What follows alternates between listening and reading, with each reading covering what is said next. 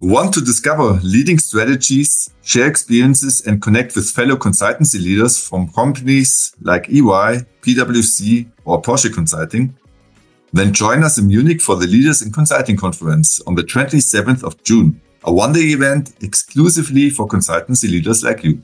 Places are limited, so head to leadersinconsulting.com to claim your ticket now. That's leadersinconsulting.com. See you there.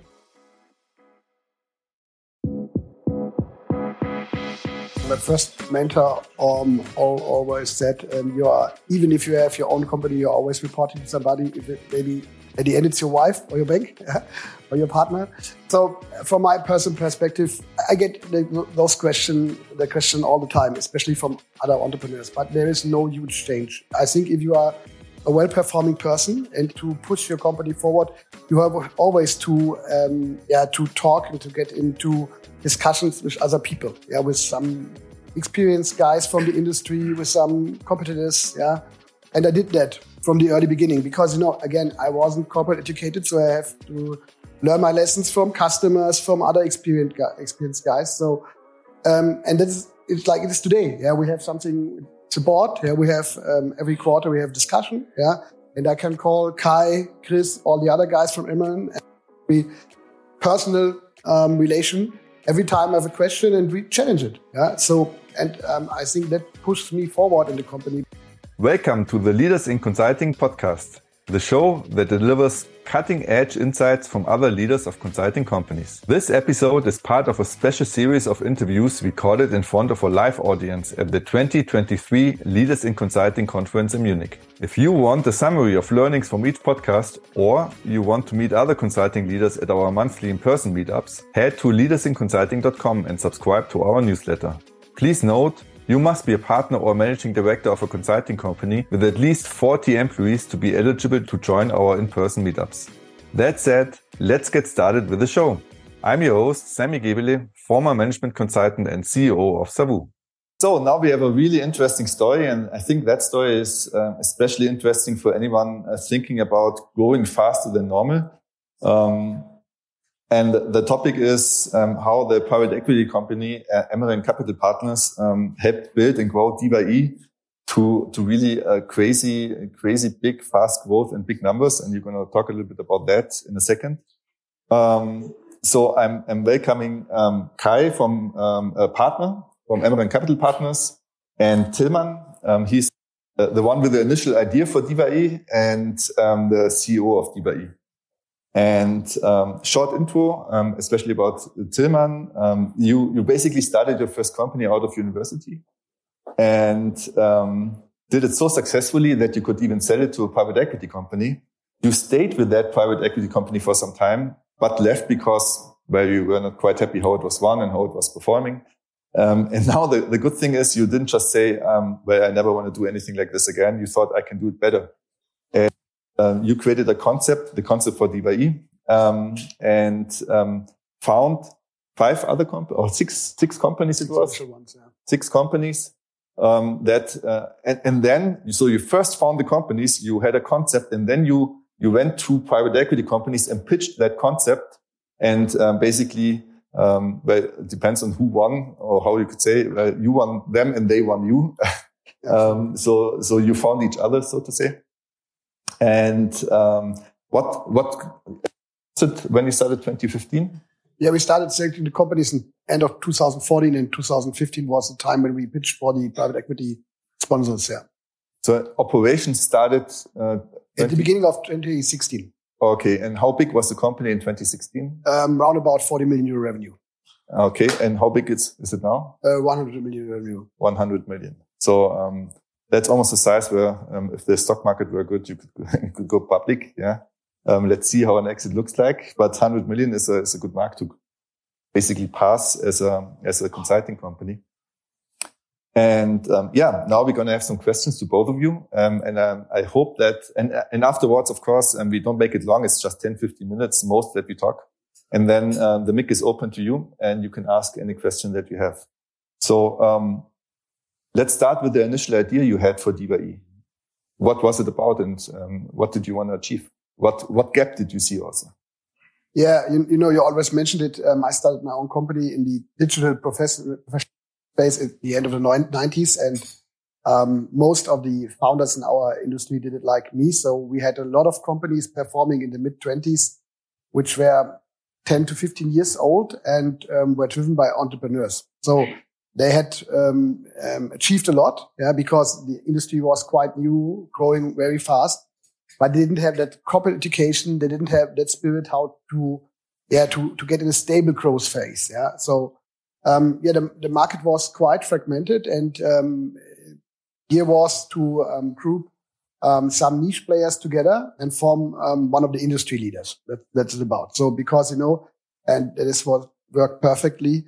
Large companies and large clients are looking for large players, to guide them through their challenges. And so if you have been a 100 people company in the 2015, that had been enough at that time, but it wouldn't have been enough in 2023. So we thought, and we solved it by grouping the companies together. And So that directly ties into the next question for both of you. So what advantages do you see in building or doing a roll-up, so to say, building a bigger consulting company? So one thing is you can win bigger deals with bigger clients because you are bigger, but what else do you see as an advantage? Well, I think there are different concepts on rollout. One thing is, if you look at the very traditional concept, then you basically reach out either to regional growth, or to additional customers or additional channels. That is, I would say, the pure play. Here in diva-e, it was a bit more complex, but on the other side, also, let's say, more value creating and more sustainable, as we basically added additional skills. So we broadened our risk portfolio and continuously basically, let's say, had the trade-off between buy and build. Do we hire and build certain skills, or is route to market faster if we basically make an add-on acquisition? And that was always, let's say, the trade-off for the management team.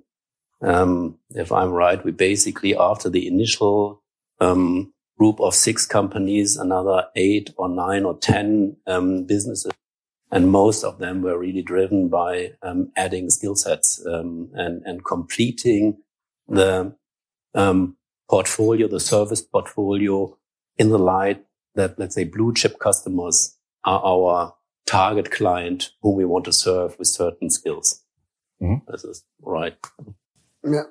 So the value chain is the most important reason. And the other thing is about, especially if you are in an industry like ours, which was not really, long life experience, it's very hard for private equity to get, targets from a sweet spot up to starting from 6 million euro EBITDA. So there was no company performing at that level in 2015. Only large enterprise companies which already were part of networks. So the only chance is if you go as PE sponsor in that market to group the companies together.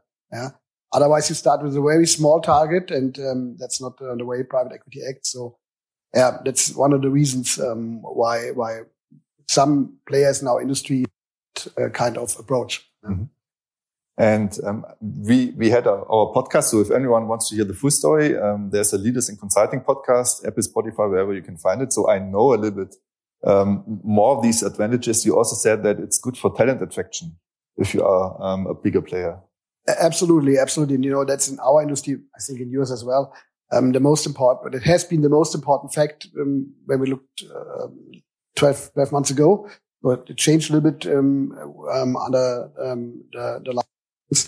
But it's all about size. You can offer, if you are a 100 people company, you can't offer a career track for your people. So you have no international offices. You have no strong growth tracks, because if you are maybe a business unit leader, there's only the entrepreneur heading the company above you. So if you are a company like ours, we have offices in Sao Paulo, Cincinnati, Sofia, as well as different career levels and tracks. Makes you much more attractive for talents. And Because you did it twice, yeah, and the first experience with private equity, you didn't like that much. What didn't you like about your first experience? And the follow-up is, what did you learn from that, and what did you do differently because of that? Yeah, I wouldn't say that I didn't like it because, honestly, I sold my company, so I liked it very much.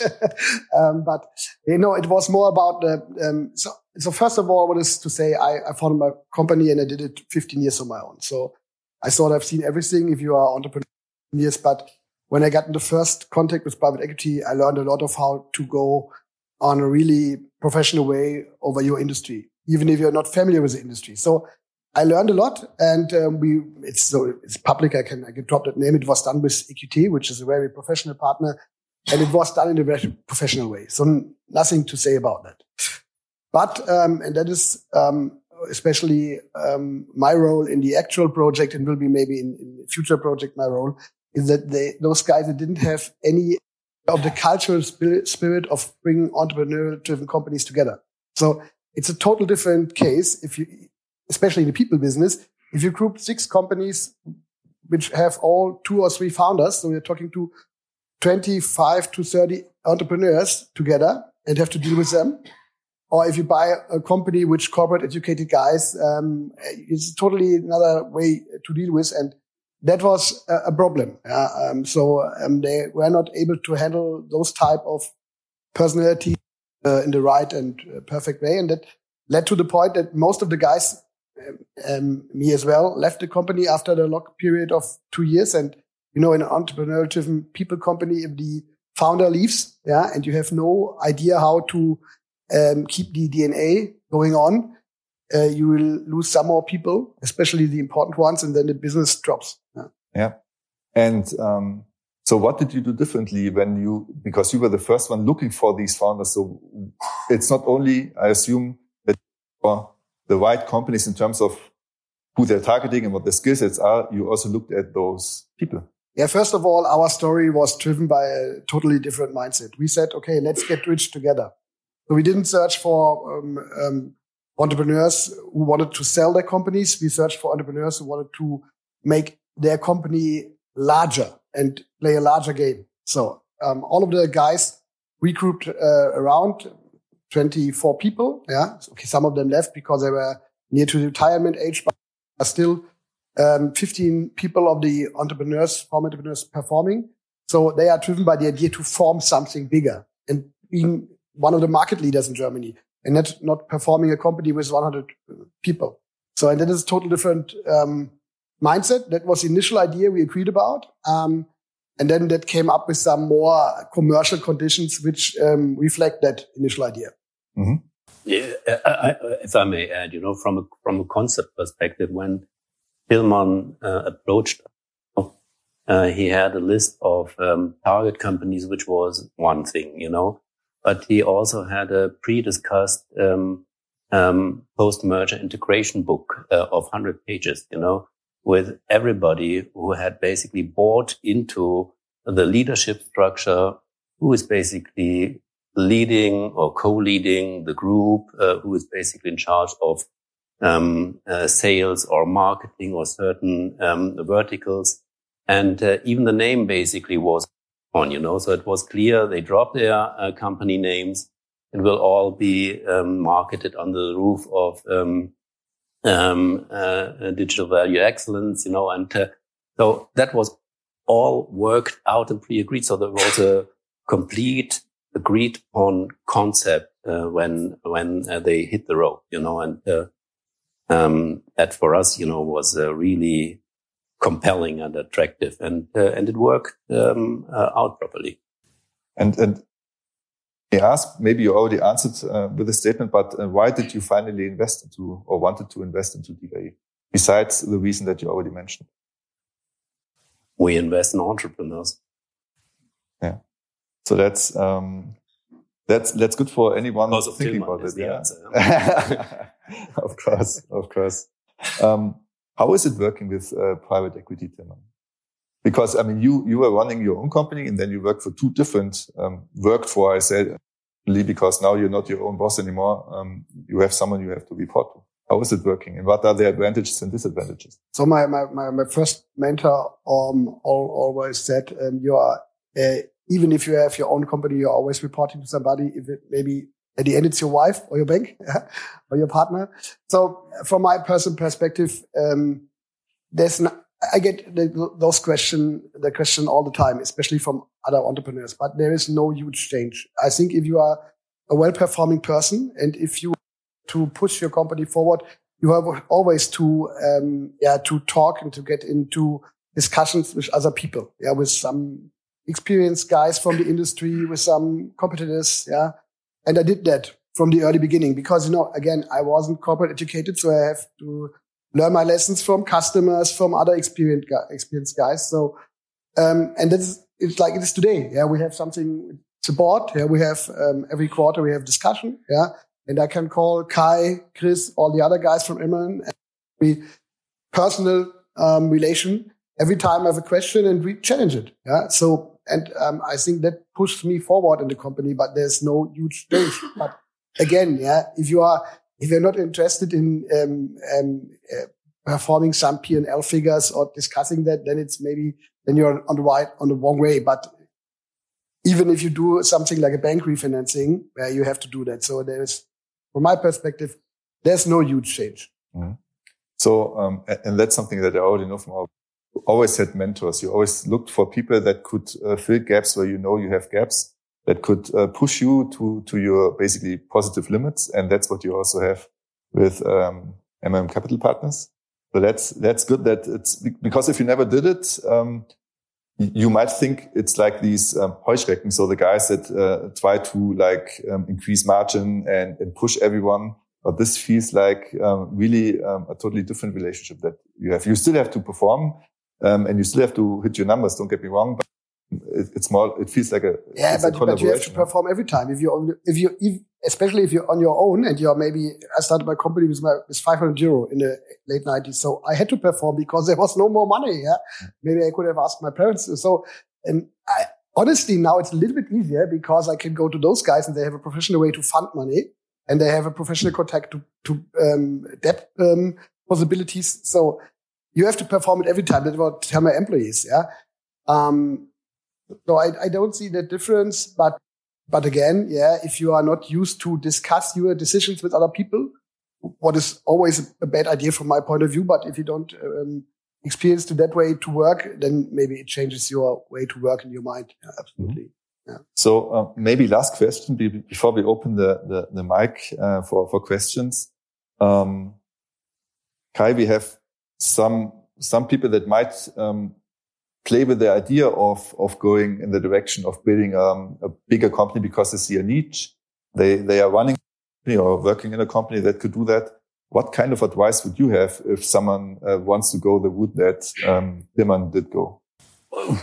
What is my advice? I think it's a matter of your ambition and your let's say plan of life. If you look out for somebody who might help you to boost this and take it to, let's say, the next level a bit faster than you might be able to do that alone, then more private equity might be a good partner. I think that's we have done that numerous times in different setups. At the end, we are, let's say, a very growth-oriented business partner for entrepreneurs in the service space. Mm-hmm. Very good. And what kind of general KPIs would you have to hit to make a private equity company happy in terms of growth or also margin or EBITDA margin? I don't think there is a one size fits all answer. And over the last couple of years, we have even more to smaller but faster growing companies. So what is small? Small is, I would say, a business that is 10 million in sales, but then basically grows 50% plus. That is from a sales or EBITDA target perhaps too small. But if we basically see the growth perspective, we start thinking about adding other services or businesses or products, how to internationalize the business, and how to build up structures and processes to make that business grow even faster and become more profitable. Mm-hmm. And as soon as we realize we basically have a concept and aligned interests in how and where to get the company within the next 5 or 10 years, then we are the player. Awesome. So now we have some mix here. If you have a question, raise your hand. We have 2-3 questions maybe at most that we can have here. Anyone wants to ask something? Hi, my name is Marcus from Diconium. How do you identify the right entrepreneurs? You were just talking about those smaller companies. And there are a lot around, and probably not all of them have the possibility to grow that fast as you would like to have it. So what are you looking for? What are the most important criteria for you to identify the targets? First of all, we basically look at the markets. If we do not invest in markets that have no growth perspective, and then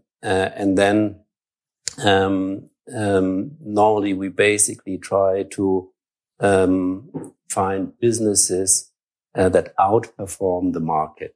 And there, it's not a matter of how large you are, how mature your business is. It's a matter of, do you do something better than most or all of your competitors? And can you phrase that clearly? And do you have a concept how to grow into a number 1 or number 2 market position? And if you're clear in your mind about where you are and where you want to get, and you basically need a partner to, let's say, enable your organization to move fast enough and provide you with advice and capital to achieve those targets, then we are happy if you start discussions with us. How do you match the PE culture with the culture of a family business or of a startup? I see big discrepancies on that. Yeah, that's what I mentioned from my first experience. That is the most, the most challenging game. If you group those companies around, so I see my role, especially as a translator. I've been working for private equity companies since I sold my first company. After that, I've been acting as industrial advisor. So I know the industry, I know how it works, and for sure I have to translate one thing or another thing to my team, and especially to the company DNA. So you need always some experienced leader who is able or who knows both industries. Yeah, because there is a cultural difference, but most of the managers you have on your team, they are common with the idea of growth and operate with attractive margins. So it's not that huge challenge, but you have to translate one or the other idea. But I think that's always the same if you have institutional shareholders. It's not only about private equity, could also be a family office or something like that. All of them, they have idea of returns of their invested equity, and you have to translate daily business and daily operations. Okay, so we had one last question. Yeah, Dieter? Dieter Schneiderbauer, ECM Ventures. You said that you're looking for entrepreneurs, and then you into the company, you make them business unit managers for the sector or kind of product leads or whatever. How are you going to incentivize the entrepreneurs when they have sold off their company shares? Are they getting shares of the new company? And what is in for them if they are a successful SAFe over the next 5 years? Yeah. I think diva-e was a very special situation, where we really had those 20 plus entrepreneurs, where it became obvious, that everybody can be the chief executive officer. Yeah.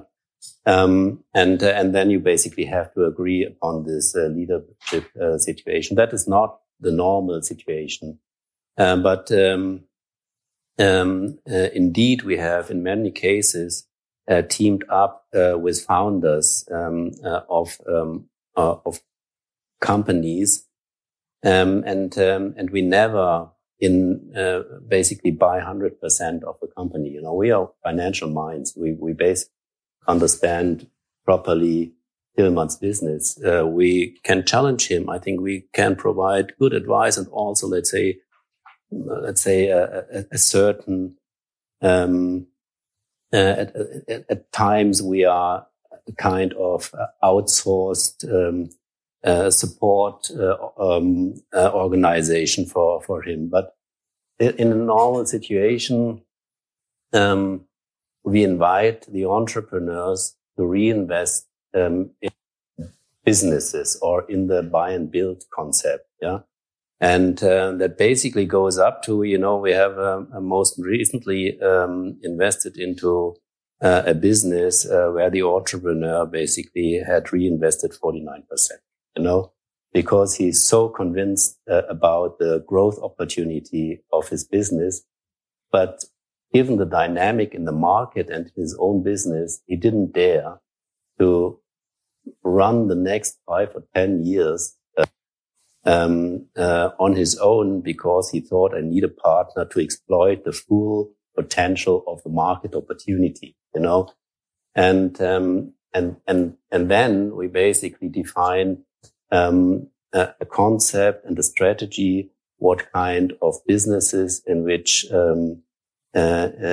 market segments do we want to address, what do we want to add to the existing skill set to really boost the profitability of this business. And that's how we align interests. So thanks a lot, Kai, Tilman. I hope it was inspiring and interesting for you. Thanks a lot. That's it for now. Thanks for listening. Subscribe to our monthly newsletter at leadersinconsulting.com to get key takeaways from this podcast delivered straight to your inbox, and to learn more about how you can join our community of consultancy leaders from around the world. You'd really make my day if you left us a review and subscribe to the podcast on Apple or Spotify. And who knows, maybe we can meet each other at the next Leaders in Consulting monthly meetup. Until then, have a great rest of your week. Your host, Sam.